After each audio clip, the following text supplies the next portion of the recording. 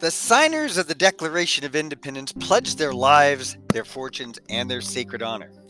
We remember the signers who didn't lose everything, such as John Adams, Thomas Jefferson, and Ben Franklin. Today on Abbreviated Bios, we're going to look at a signer who pledged his fortune and lost it all. His name was Thomas Nelson Jr. of Virginia. Thomas Nelson Jr. was born on December 26, 1738 in Yorktown, Virginia, to William and Elizabeth Nelson. He's a junior because his uncle Thomas also lived in Yorktown. He was sent to England for additional learning in 1753, which was what a lot of the Virginia upper class did. He graduated from Trinity College at Cambridge in 1761. He was elected to the Virginia House of Burgesses while he was on the ship heading home from England. He married Lucy Grimes on July 29, 1762. They would have 11 children together. Nelson suffered from asthma throughout his life, so he was very sickly and had to give up many jobs. After Britain passed the Intolerable Acts in 1774 to punish Boston for the Tea Party, Nelson spent his own money to send supplies to Boston. He even held his own tea party and threw 2.5 chests of tea into the York River. Thomas made the resolution in Virginia to declare independence from England. After the Virginia delegates voted yes, Nelson carried the resolution to Philadelphia, allowing independence to be debated in Congress. In July of that year, he voted for and signed the Declaration of Independence. He had to leave Congress in 1777 after a severe asthma attack. Nelson was described by John Adams as a fat man, but alert and lively for his weight. He was a member of the Episcopal Church.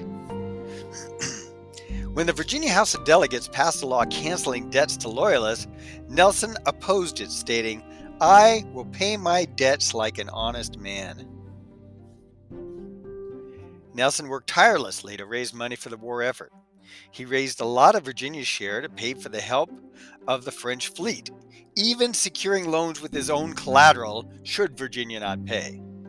Well, of course, they didn't pay, and Nelson was on the hook for the money. Nelson was also part of the 13-member committee that helped write the Articles of Confederation, which was America's first constitution.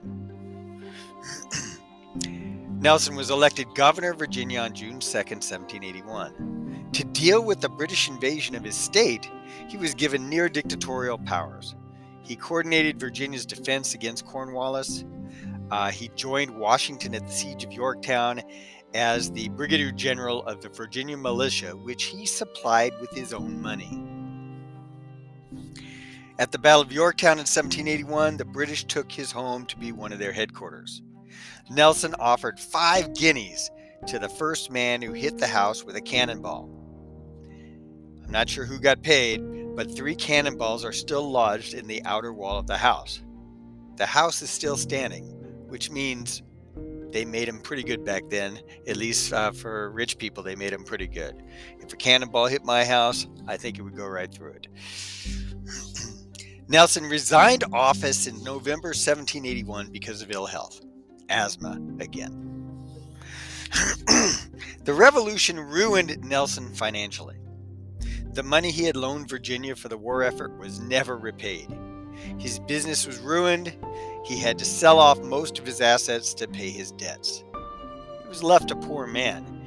Yet, when asked if he felt bitter about his treatment, Nelson said, "I would do it all over again." Thomas Nelson died of an asthma attack on January 2nd, 1789.